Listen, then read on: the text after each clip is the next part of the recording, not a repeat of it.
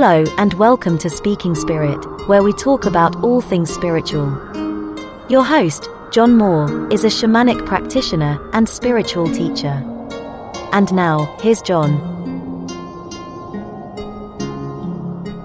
Hello, everybody.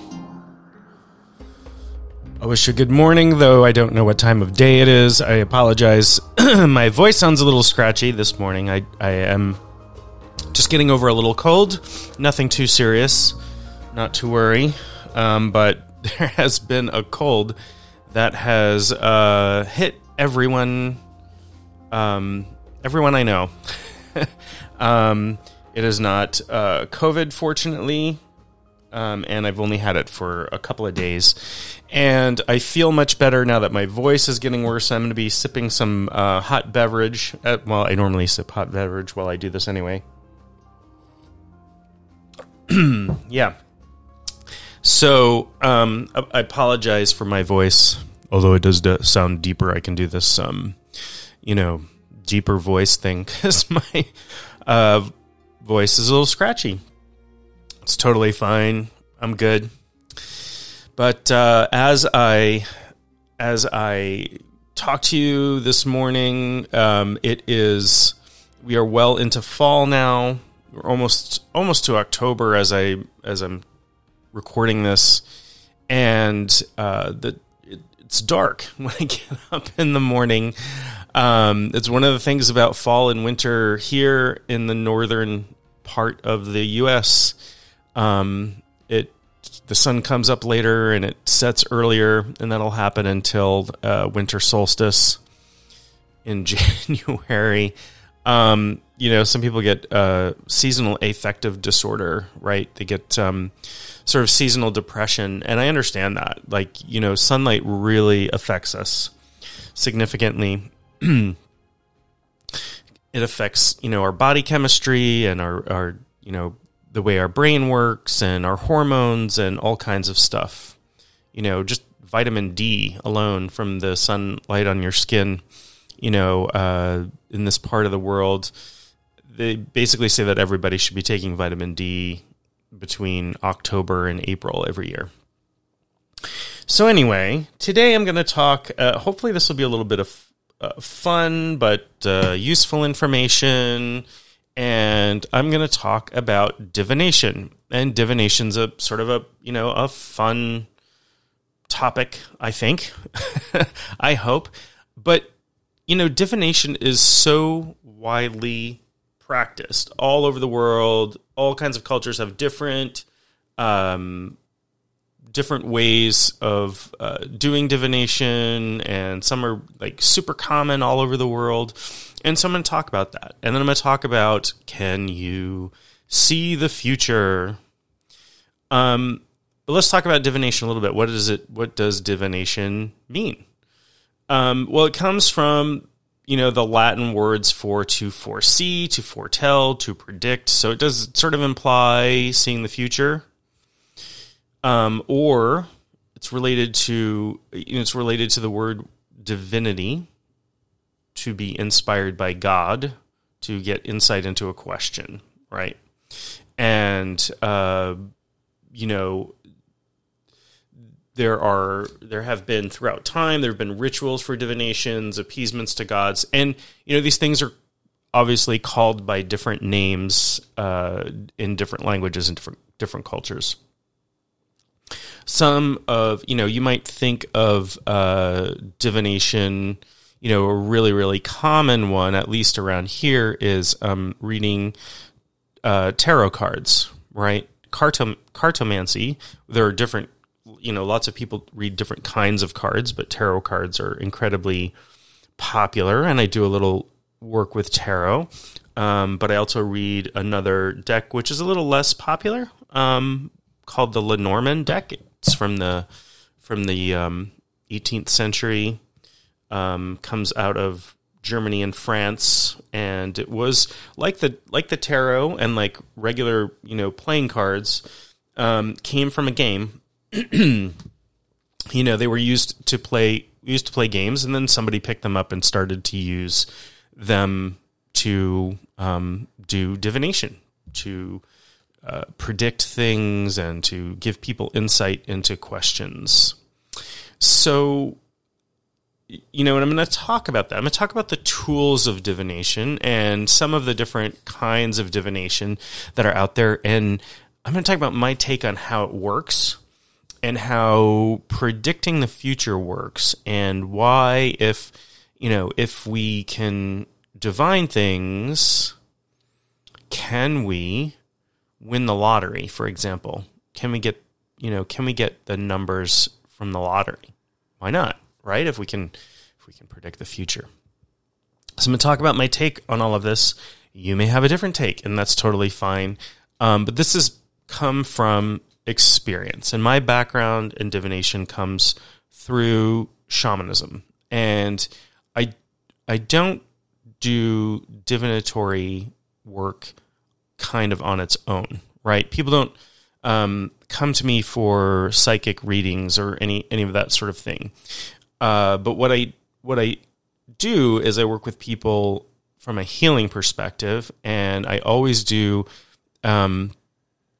journey work in the beginning to gain insight into whatever problem they've come to me with, or questions that they have, or what healing work should be done and what their part is in that sort of thing. So from that, and that's a form, it's a form of divination. It just happens to be in shamanic journey. And I'm going to talk a little bit about that as well. I'm going to talk about why that matters. And maybe I'll give you a couple of stories. I don't like to come off as bragging about stuff. But I do want to share a couple of stories of doing divination work for people where, something was uncannily spot on, as an example. And, when I do that, I'm not taking credit for the work. So I hope that comes through. When I get information, I always get it through helping spirits. I am not doing the work. I'm just sort of translating it. I'm receiving the message and passing it on. So it's not my information. So I hope it doesn't come across as a brag, but I want to give a couple of examples. I will say that when I started in shamanism, I started studying shamanism, however many years ago that was now, and I was going through an apprenticeship with my teacher, and it was not something I wanted to do. I don't want to do divination work. And I think what held me back at that time was that I was afraid of being wrong. And if I were wrong, it would tell me that I didn't know what I was doing, or that what I was doing was fake, or, that sort of thing. And I also didn't want to give really generic stuff, right? Because you can, there's this thing with people who are fake psychics or fake readers or whatever, and they'll say, there's somebody in your life whose first name starts with the letter J. And, of course, everybody knows a Jason, John, Jennifer, or, whatever in whatever is common in your area. Oh, yes, I do know a person in my life with the letter J. Oh, I don't want to do that either. But, I surrendered to it, and it turned out to be something I was fairly good at, and not, I don't put any of the skill. There's not a skill.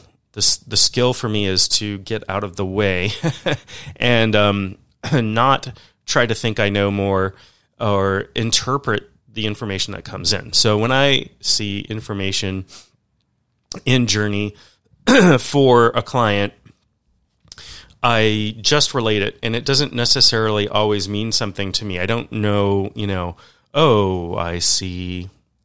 I'll give you an example. And with one client, I was, this person, lived in an area of the world that doesn't have a lot of turtles, right?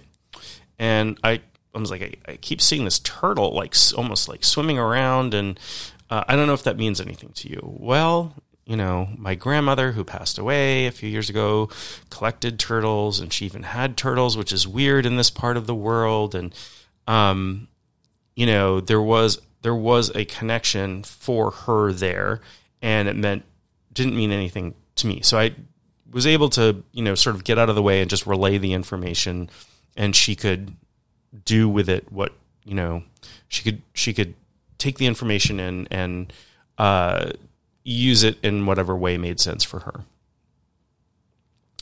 So, with divination, the person who's providing the information, no matter where it comes from, that is really the key. And so there are all kinds of different tools of divination. So this morning, just out of curiosity, before I started recording this podcast, I looked up the Wikipedia page for methods of divination. And if you want to, you can do the same thing. And it is fascinatingly huge. So there's all of these different words that relate to different types of divination. A lot of them end with the word mancy. Like avomancy is, like the using birds, the movement of birds as a form of divination. Bibliomancy or chartomancy is, using books. Usually you would turn to, grab a book off a shelf, turn to a random page and point, and then read whatever was under your finger as a way to answer a question. But there's tons and tons, probably hundreds and hundreds of different forms of divination, from throwing bones, throwing dice. There's also, augury or seeing, when you see people look into a crystal ball or look into fire, or there's stories of people using, like looking at their thumbnail, some sort of reflective surface to see things. So I find it interesting that this is so common, and forms of divination, there are sort of forms of divination that show up over and over again, like reading the entrails of animals. Sorry for that, bit of disgustingness, but reading the entrails of animals is pretty common in lots of cultures, whether the animals were hunted or ritually sacrificed or killed for food. That seems to be, super common. Throwing bones or lots, or, some kind of thing where you throw things on the ground and see where they land. I know there are cultures where they throw cowrie shells, little seashells, out and read those. So there's all kinds of methods and, tools for divination. There are a few that I like besides doing journeying. I do like cartomancy. And my current preferred deck is Lenormand deck, as I said earlier. And I like it because I can get, I can pull 9 cards and get a huge amount of information from it, and very specific, and really hone in on the information. I like tarot as well, and I like some of the traditional decks, like the Rider-Waite tarot deck, because there is lots of alchemical symbolism and astrological symbolism and all kinds of stuff in there. So I like that stuff, and there's a lot of depth in tarot, where Lenormand is very simple. The symbols are very simple, but the combinations and the positions that the cards come up in are, lend a lot of nuance to the meaning. So regardless, it shouldn't be a surprise that the reader or the person doing the divination is really the important factor here, right? So, anybody can get deck of tarot cards and a book on what the cards mean and throw out a spread. But really good readers, seers, what have you, are using the cards as sort of a springboard for their intuition. And I would say that's true for most forms of divination. Divinatory work using outside tools, whether that be throwing bones or rocks or, whatever. There are some simpler systems where it's very technical. There's a form of throwing these discs of coconut shells, and the way they land gives you yes or no answers. Or throwing coins for I Ching reading, for example, would give you very specific technical answers to things. But I still think interpreting that stuff falls into the realm of intuition, and somebody who's going to be really good at any of those things is going to come through intuitively. So let's talk a little bit about what I think is going on when somebody shuffles a deck of tarot cards or throws bones or that sort of thing. So I think the way that it works is that there's a certain amount of chaos and randomness. And if I'm holding a deck of cards, and I shuffle it, I am not a machine that's doing, that is, going to shuffle the same way every single time. There is amount of chaos entered, physical chaos entered into the system. And if I, have an intention about the question I'm asking or the person I'm reading for or that sort of thing, we'll say that my system of chaos, my body, can interact with these cards so that they will come up in a certain order. And I think that is true for lots of sort of lot casting ways of divination, throwing bones, throwing coins, rocks, that sort of thing. So we're looking at systems of chaos where there can be all kinds of different answers, and so then the cards, then I pull the cards or you throw the lots or whatever, and then that's where the interpretation starts, right? And a good reading, if I was working with a person and working with a deck of cards, I would have the person cut the deck of cards. And the reason is I'm using their intuition to know where to cut the cards so that the reading is tailored to them. And so there's intuition working there as well. There's intuition telling me how many times to shuffle, and I feel there's a point at which I feel, okay, that's enough. The deck is the way it's supposed to be. And then, the person I'm reading for would use their intuition to decide where to cut the deck. And then this is where the work kind of begins. It would lay the cards out, and there are, specific meanings to the cards, but, I would tailor them using my intuition to the person that I'm reading, the questions that are coming up, the situation, gather more information. And that way I would be able to, slip into the space where my intuition is coming through. Now, I do, here in my home state of Maine, I have a spot on the radio once a week where listeners call in and have me interpret their dreams. I do, that is oniromancy, which is divination by dreams. And some of that is divinatory, where I'm like, okay, this is, this means this for you. But very frequently people just want like the meaning. Why am I dreaming this or that? And, I could be one of those people who looks in a dream dictionary and decides what a dream means based on, XYZ. You dreamed of a baby. That means you are, I don't know. I don't even know because I don't own a dream dictionary. But whatever, you've seen them. There are books that say this is what this dream means. All of it is hogwash.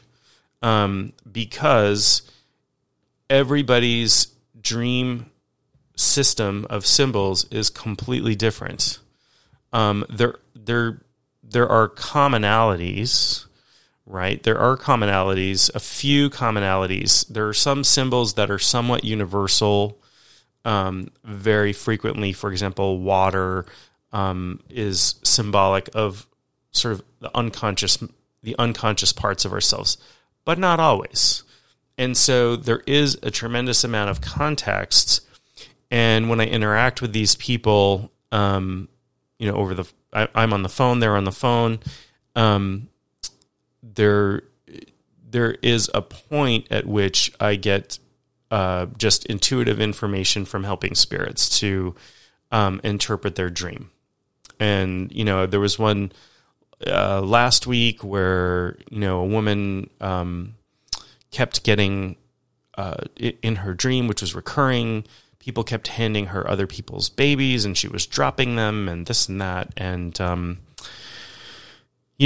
got a very clear message that this was about her shouldering too much responsibility, taking things on that were not necessarily her responsibility, or taking too much responsibility for what was going on. And she admitted that she was a small business owner, and she was kind of a perfectionist where everything had to be run her way, and so she wound up doing everything, and her life was kind of crazy. And then I also said, I get the feeling that you're worried about either gossip or what people are thinking about you. And she's like, oh my gosh, I am so worried. Now, only the smallest part of that came from the dream symbolism. The larger part of that came intuitively. And, it would have been, I might have been able to get more, these segments are like 5 minutes long, so I don't get a tremendous amount of time to spend with the person who's calling in. But I, if I were sitting across from the person, I would be looking at their body language and getting information that way. And that's not cheating. That's not cheating. It's taking in all of the information that I have, which includes intuitive information that I haven't gathered from physical senses, but also the information that I've gathered from physical senses, right? Because, if she just called in and they said, okay, she had a dream, what does it mean? And I didn't have any of the information, I most likely wouldn't have been able to get anything without going into Journey. I could potentially Journey and get some information from her, but I do like it. It's very helpful for me to combine what I know with information that's coming to me from spirit. And I think that's true in all divination. And I don't think it's cheating. It's not. It's not cheating. Anything that gives you better information. If you're just reading somebody's physical body and not providing intuitive information, that would be not divination. It would be something else. And maybe it's fine in a certain context, right? So, for example, therapists, I was talking to someone I know who is a therapist, and I don't have a background in therapy. I haven't been trained in it, but they are trained, or they know both when somebody is lying to them, right? They can tell when somebody's lying to them by reading body language and voice cues and that sort of thing. And they can tell, like, if somebody's hiding, has hidden anger, or like there are feelings that they're not talking about. And some of that might be intuitive, But there is training, there is experience that comes along with that. There is reading body language, and they're able to do that because of the work that they do with people that are, that is not the way that we normally interact one-on-one with people. And they interact in a different way, and it gives them inside information, and they use that to provide better therapy to their clients. To see when somebody's being untruthful about something and try to figure out why that is, maybe, or if somebody's hiding anger or some other feelings, why are they hiding that? Why are they suppressing that? What's going on there? What's the problem there? So at least therapists who are good, who are really good, do that. Which is why I realized, nowadays, particularly with COVID, there's a lot of remote therapy, and I think that's fine over video. I don't know. I mean, there are services out there where you can get just text-based therapy where you're texting back and forth, and I don't know how. Maybe it's useful. Maybe it's useful to some people. I don't know how that is, but you're missing some big components there. So divination, and let's talk about predicting the future a little bit. And again, I'm going to tell a couple personal stories, and this is not. I hope you don't take it as a brag. I'm not trying to brag and say, "Hey, look at me! I'm this big psychic.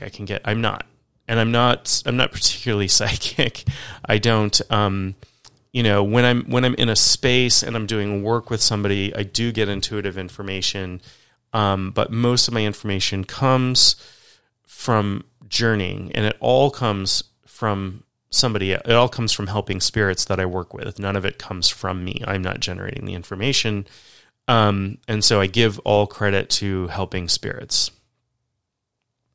But I do want to talk, I'll talk about how I think predicting things in the future works. And if we can predict things in the future, why can't we avoid things like terrorist attacks? Or why can't we avoid school shootings? Or why can't we win the lottery? That's a great example, winning the lottery.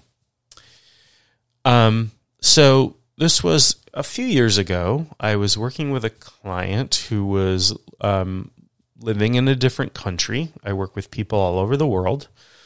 And she contacted me and said that she was having problems with the place she was living. She was living in an apartment in the city where she lived, and there was, I believe there was a rodent problem in the apartment, and there was a mold problem, and so she had to move out for health reasons, and one understands that it was causing health issues for her, and so she wanted some information.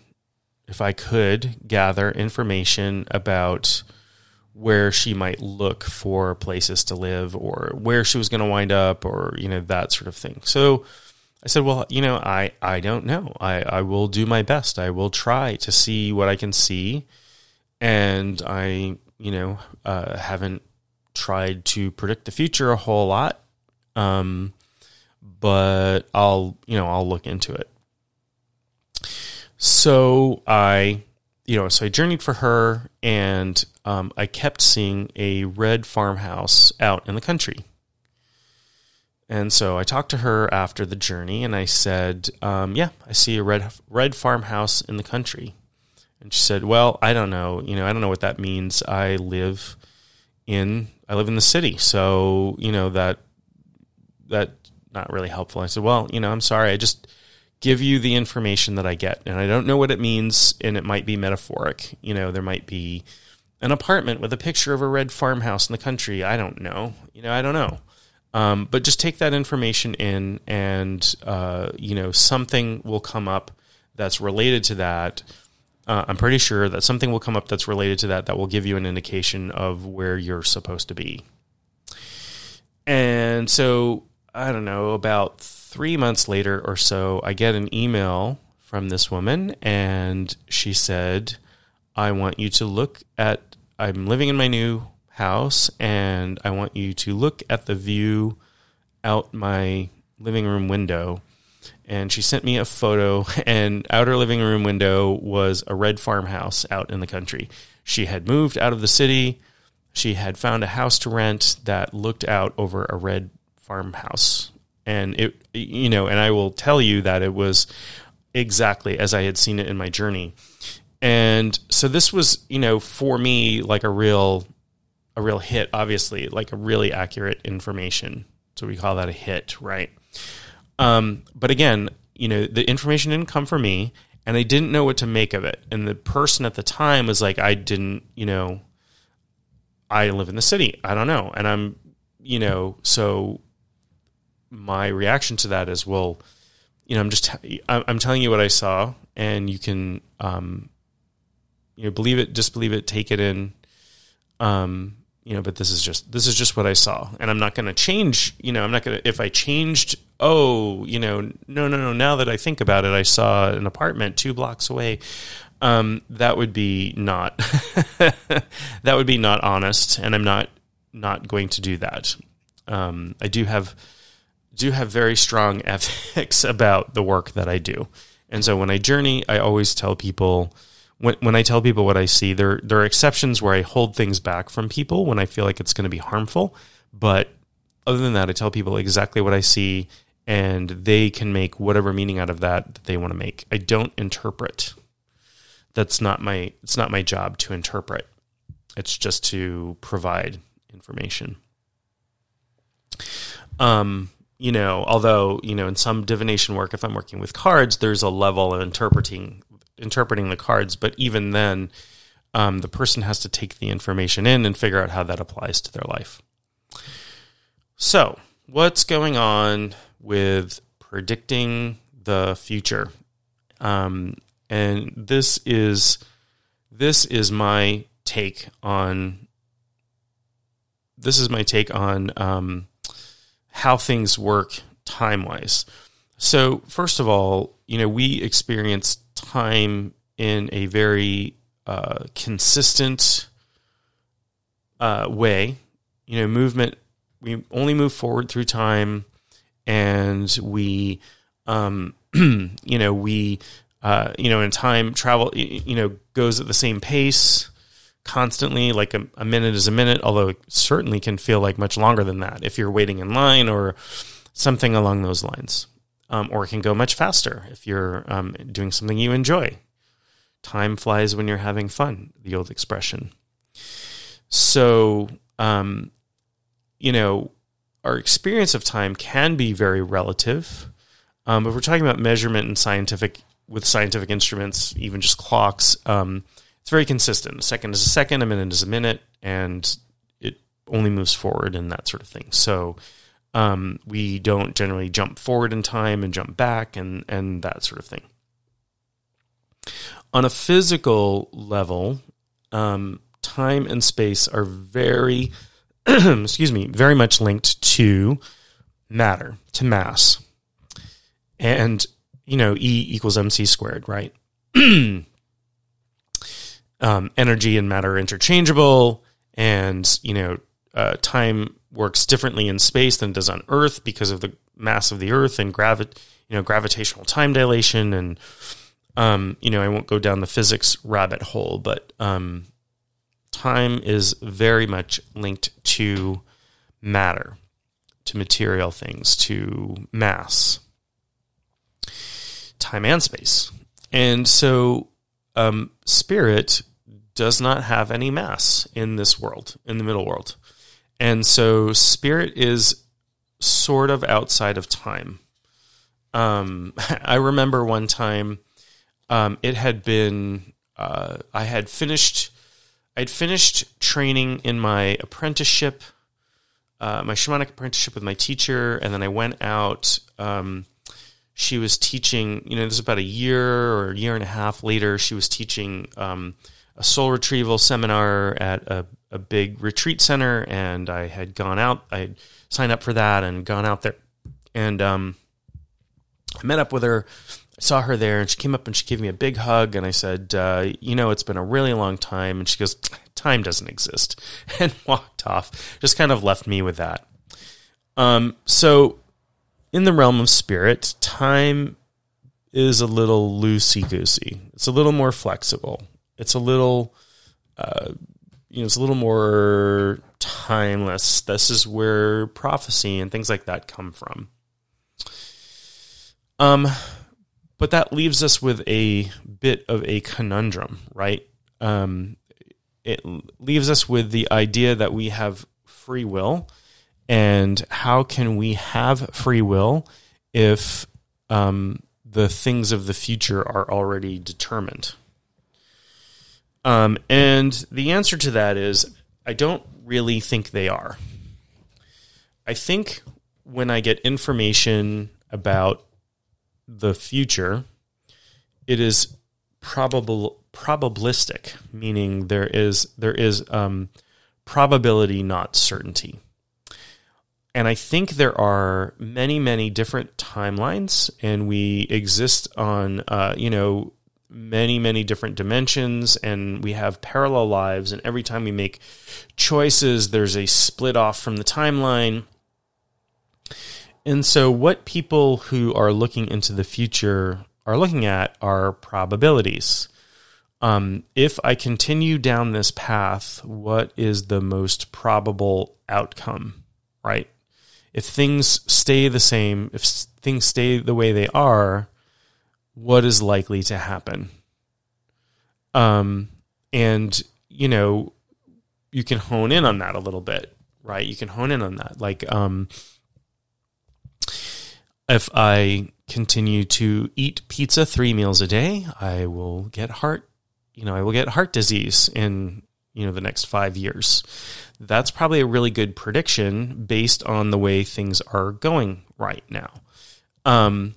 But people who can, travel in spirit or, do predictive work or are intuitive are tapping into the spiritual realms, which are, following the probable timeline to bring back more accurate information. If you remember the play Julius Caesar, written by Shakespeare, beware the Ides of March, right? Something bad is going to happen on the Ides of March. And, being warned of this, Caesar still goes to the Senate and gets stabbed by everybody and dies. So the idea is that we still have choices. You still can change your future. If you get some divinatory work done that says, you are going to meet the love of your life at your current job, and tomorrow you go quit your job, well, you are going to intercede with that probable timeline. And so you can change the future outcomes. So why then, if we can look at, these probable outcomes, probable futures, why can't people just, people who are psychic, why can't they just win the lottery every single time? Well, I don't know that hasn't happened, but, when you think about the lottery as a system of chaos, right? You take a big lottery, like we have a lottery called Powerball here in the U.S., and the odds of winning that are something like 1 in 200 and something million. That is a huge, that is a huge probability to try to predict, a huge set of things. And the way that Powerball is chosen is, they have a hopper full of ping pong balls with numbers on them, and those balls get pulled in. So there's this they're stirred up, and so there's a whole lot of physical chaos. that's introduced to the system that makes it very hard to predict. You're predicting something with the accuracy of 1 in 200 million. If you could do that, that would be pretty amazing. To follow, the probability, each timeline, the way that the balls are sitting in the machine now, and the machines are moved out, and they jostle along, and there's airflow and all kinds of things that go on. Chaos, right? Chaos. So systems with a tremendous amount of chaos are really hard to predict. Look at the weather. Now, technology is making weather prediction better, more accurate, but it's still not 100%. It's still not on all the time. Because the weather patterns, even though they can be very huge, and you can say, okay, well, we think this hurricane is going to travel here, but it might turn here, and da-da-da, because there's too much chaos in a system like that to be 100% accurate with it. Everything is probable. And frequently hurricanes do things, or large storms do things that that are not predicted, and that can cause significant problems. So weather is a thing, that can be very difficult because of the amount of chaos in the system. There are things with, there are things with less chaos, right? There are, like, I'm looking for a job, or I'm looking for a new place to live. Well, there are only so many places that I could look. And even though, in my example, it was very improbable that, this person was going to be looking in the country, somehow that was on her timeline, that she was going to move out of the city. And that was a probability. And the way I think the information came to me is my helping spirit said, this is the most probable outcome based on a bunch of factors that I could have no idea about.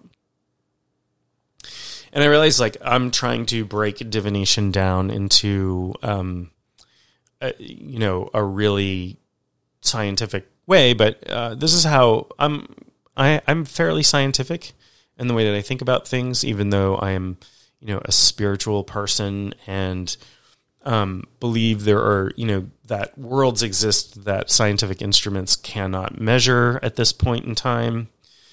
And spirit is real, and there are limits to what we can measure and understand with current science. So this is where I think divination can flourish, and this is where people, the person who is providing the information can, as they get better and better. What we know is there are certain brainwave patterns that make people better at doing divinatory work or even doing shamanic journey. So when I do a shamanic journey, it's basically like an active meditation. I close my eyes. In spirit, I go on a journey, but I use rhythm, like drumming or a rattle or, a soundtrack with drums and rattles, normally how I journey. And that's common all over the world, using different types of rhythm. And what we discovered when we invented, electronic brain scanning and, brain monitoring equipment like EEGs, it is that people who were journeying and who were good at it and were bringing back good information, as well as people who were getting hits, reading tarot cards or doing psychic reading, were generating what we call theta brainwaves, which are, I believe, 4 to 8 cycles per second. So these waves, they go up and down 4 to 8 times a second, relatively slow compared to our normal waking state, and even slower than when we're daydreaming or just falling asleep. So it's a little paradoxical because you're wide awake, but your brain waves have slowed down, but the amplitude becomes higher. right? Which means the height of the waves, the power of the waves becomes higher. And for whatever reason, this brainwave state makes us more intuitive. It makes us more in touch, more in tune. And knowing that now is interesting, because we can, if I put together a drum, like a recorded drum track, for example, I can do it at exactly the right timing to drive the exact brain waves that I want to. So in fact, I do. There are, if you go to my website, there are shamanic drumming tracks available there for free. You can listen to those, and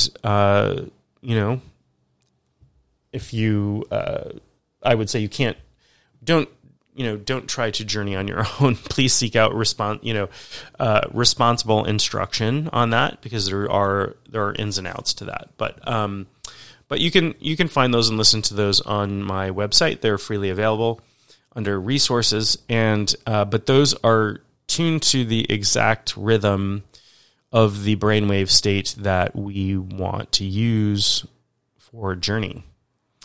But people who are very good at divination, psychic reading or tarot cards or reading bones or whatever, generate these rhythms naturally on their own, or as many as we have tested with EEG equipment.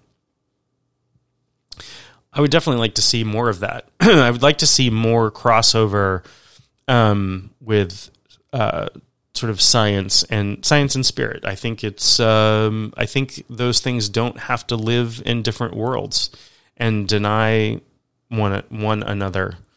I think there's this bogus idea that if you are a scientist, you have to be a material realist atheist or something. And that's not true. I know lots of people who are scientists or in scientific fields who are spiritual. But those things live very frequently in separate worlds. There was a very recent, somebody wrote a thesis on, they did some quantum physics testing to do with shamanism. I'll have to dig it up. It's very, very interesting stuff. They were using quantum EEGs, and I don't exactly know how that works, to see what was going on with shamanic healers and with the clients that they were working with. And, lots of interesting results there. One thing is that their brainwaves would synchronize. So when the shamanic healer was working with the client, their brainwaves started to go in sync. And that's a pretty interesting phenomenon. But there's a lot of really cool stuff there. And I do like that intersection of science and spirit. And I understand that there are things that I experience empirically that cannot be measured or understood by science at this point in time. And that's fine. That's fine. But, I do have a scientific mind, and I try to look at things like, how does divination work? How do we predict the future but not be able to grab lottery numbers? And, I will journey about it. I'll ask my helping spirits, why can't you give me the lottery numbers? Well, because you're not meant to win the lottery, and there's too much chaos in the system. We can give you some probabilities, but it's 1 in 200 million, and you're more likely to get hit by lightning 3 times in your life than to win the lottery, or to all kinds of things are much more likely than that, probability-wise. So having some understanding of probability is I think helpful as well. I think it's helpful for most people. We tend to we have cognitive biases that are we underestimate and overestimate probabilities of things based on informational biases, cognitive biases. Right. So there's one called the availability heuristic, which says that we overestimate things that we can, the occurrence of things that we can remember more easily. So things that are dramatic, like a plane crash or a crime, some really horrible crime being reported, or something like that, those stick out to us because they're dramatic. And so people that are exposed to news about those things tend to overestimate the occurrence of that, and that's called the availability heuristic. And so to counter that, understanding a little bit about probability. So the thing with the coronavirus, that's going on right now. This is a real tangent. I'm sorry, but the thing with this that's going on right now is there are a lot of people in the United States, for whatever reason, who are resisting getting vaccinated and resisting getting, doing things that they should be doing, like wearing masks and that sort of thing. And they will frequently throw numbers around, but not really understand what they're talking about. And they'll say, well, if you are vaccinated or unvaccinated, you have just as much chance of passing the virus on to others. So, the virus, the vaccine is useless. And that's not true. I mean, it's 100% not true. Vaccinated people get the virus at a rate that is 4 times less than people who are unvaccinated. And so if you are vaccinated, you are 4 times less likely to become infected. And so you are 4 times less likely to be able to pass the virus on to anybody else.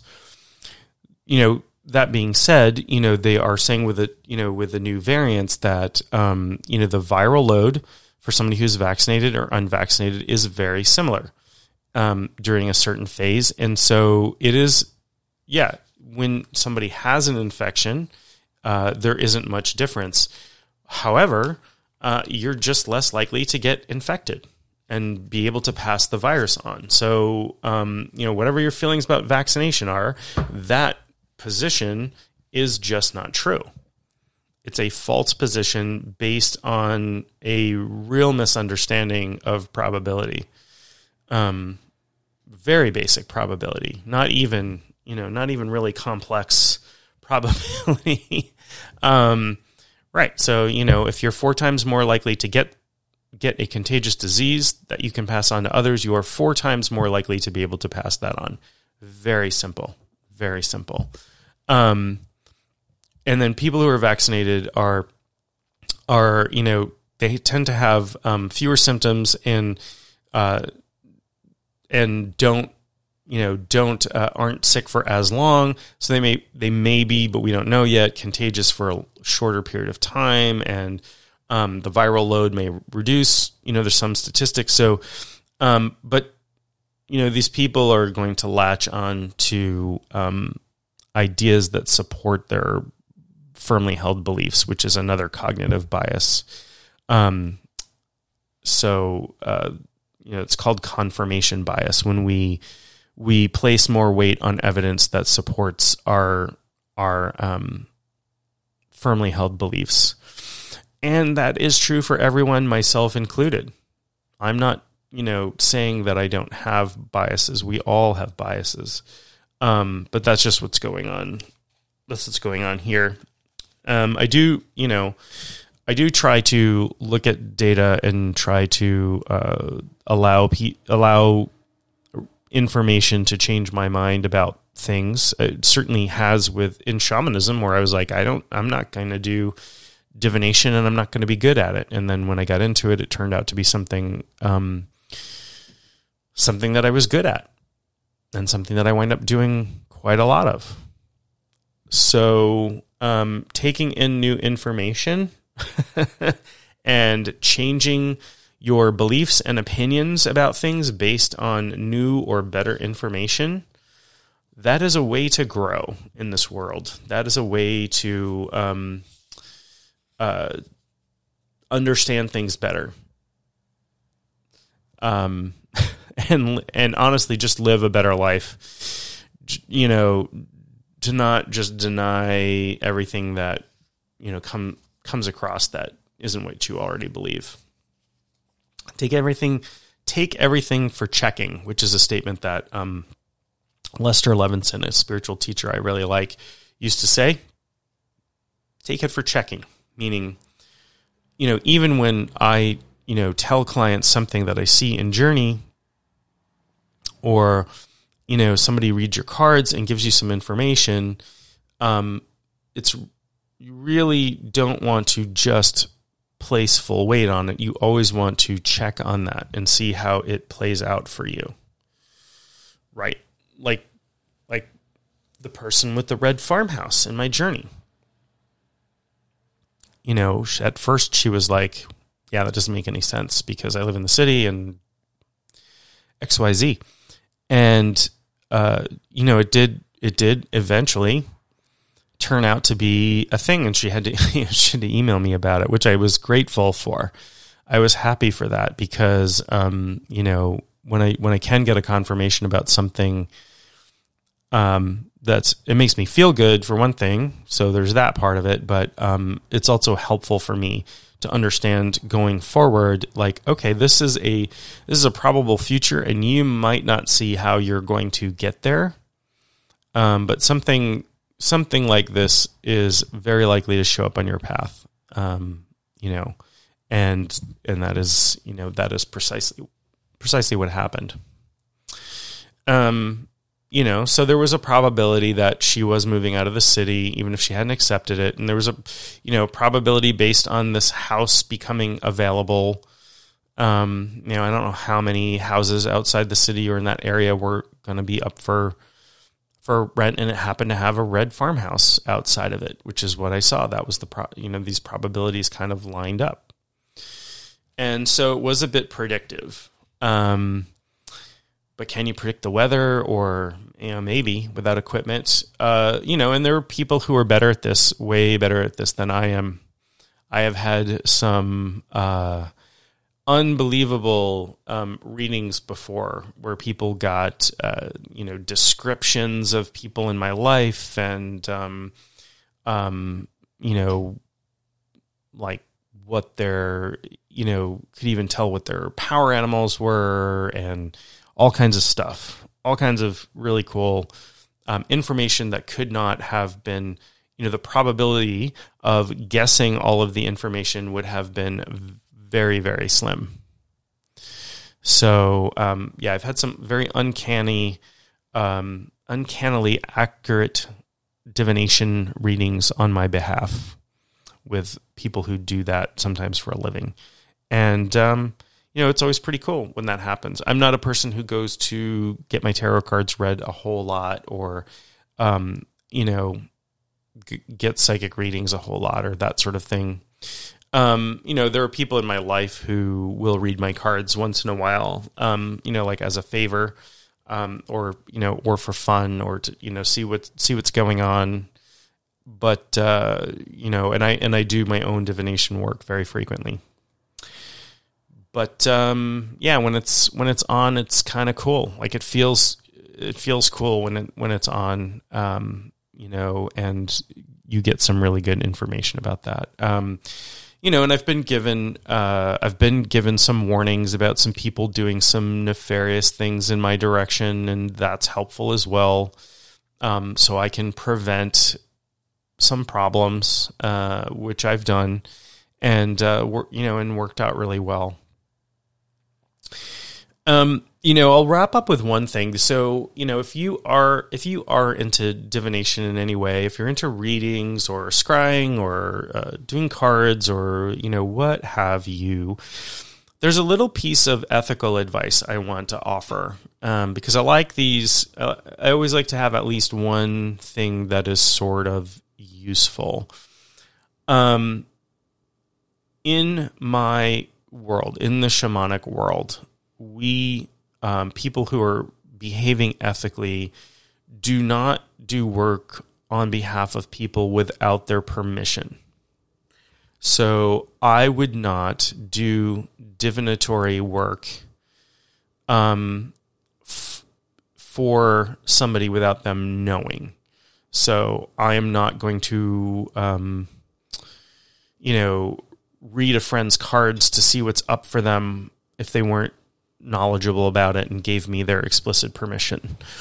There's some things that can happen where, I've done readings for people and I say, I see something happening. I see something happening for your son. And this is coming up and this is a problem that you need to be aware of, but I'm not actually doing the work on the behalf of the son who's not in the room. I'm doing the work on behalf of this person. And it's a fine line. But I'll tell you that I was at a class. I was at a drum making class. I was making my own drum. I have a lot of drums. But I was making my own shamanic drum with a Native American spiritual craftsperson who took us through this whole spiritual process of building a hoop drum, and it was a very cool event and whatever. And on one of the breaks, I was talking to a woman, just chatting with her, and she's like, she was a professional psychic. She did readings for a living. And all of a sudden, she started diving into personal stuff about me. She was going into some stuff from my past, some traumatic stuff, as a matter of fact. She's like, well, I do psychic readings for a living, and I can see that this happened to you when you were this age and this. And she was right, but what a violation. For one thing, she could have risked re-traumatizing me, but for the other thing, I didn't give her permission to do that. And it's sort of like rifling through someone's underwear drawer. That's what it felt like. So, ethically, don't mess around in other people's business. You frequently, if you do divinatory work, you'll get information about other people that are associated with the work that you're doing. So if I'm writing a book right now, and I did a reading, a card reading of some information about publishing and that sort of thing, and some information came up about an older woman who's a personal friend and in business and and I was like, okay. So there was some information about somebody who I think is going to wind up helping me with this book. And so, but I wasn't doing the reading on them or about them. So it was information that came through in relationship to myself. So don't go rifling around in people's underwear drawers. That's my one piece of advice. Figuratively or literally. You don't belong there, and it can be very violating. And in the shamanic world, your ethical violations, your helping spirits may decide to stop working with you or to leave you for a while, leaving you in the dust. And they'll usually give you some kind of warning, like you got to stop this, or I'm not going to give you this information anymore. And so. It's important from that perspective as well that, but just from a straight up ethical perspective. So I would encourage you, I think, there's so many different ways to do divination. And, if you want to, I love doing pendulum work for yes and no answers. And I have located items that I have lost with pendulum. Obviously I do a lot of divination work in Journey. Because I'm, a shamanic practitioner, and that's my forte. But I like cartomancy as well. I've done some things where I have a divination bundle where I drop the items onto a cloth, and then I go into Journey and read them while I'm in Journey. But there's all kinds of ways you can do divination. You can explore it if it's something you're interested in doing. You can, everything from palm reading to iris reading to, but really, you got to focus on developing, if you want to be good at divination, you have to focus on developing your intuitive skills, because that's where the rubber hits the road. It's not just about pulling the right card out. It's about how do you relate that card to the person or to the information or to the question. And that's where your intuition comes in. And that's really, really the key to the whole thing. The tools are the tools. There's no magic. There's magic in everything, but there's no special magic in a deck of cards, right? That is mass produced and, comes here. Yes. As you use your cards, you will imbue if you're reading tarot cards or whatever, you will imbue them with much more of your spiritual energy. And over time, they will become more useful tools to you. They will be more in sync with you. They will vibrate at a in a way that is more akin to your energy.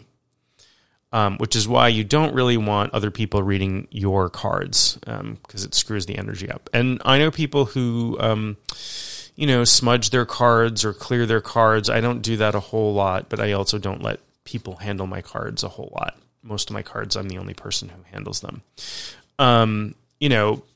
If I'm doing a reading for a person with cards, which isn't very often, I will have them split the deck. So it's like one touch, and that's it. But I don't let people shuffle. I don't let them look through my decks. I don't let them, do readings with my decks. I don't lend my decks out, with very rare exceptions, that sort of thing. But again, just to remember that these are tools, and the important tool is your mind and your intuition. It's your intuition feeding information into your consciousness that you can read and determine and get information from, whatever method of divination you're using. So with that being said, I will wrap up this podcast episode. I love you all. I hope that you will, if you have not subscribed, you can subscribe to this podcast and anywhere you're listening to it. And come to my website and send me a message if you have topics that you're interested in or questions that you would like covered in future episodes. I love to hear from people. And with that, I hope you stay safe and sane and healthy, and I love you all.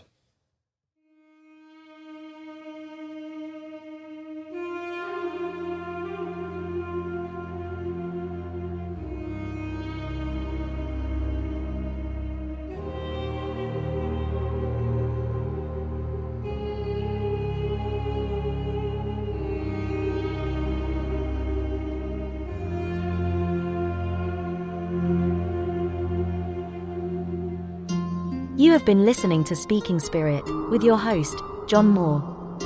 For more info or to contact John, go to mainshaman.com. That's maineshaman.com.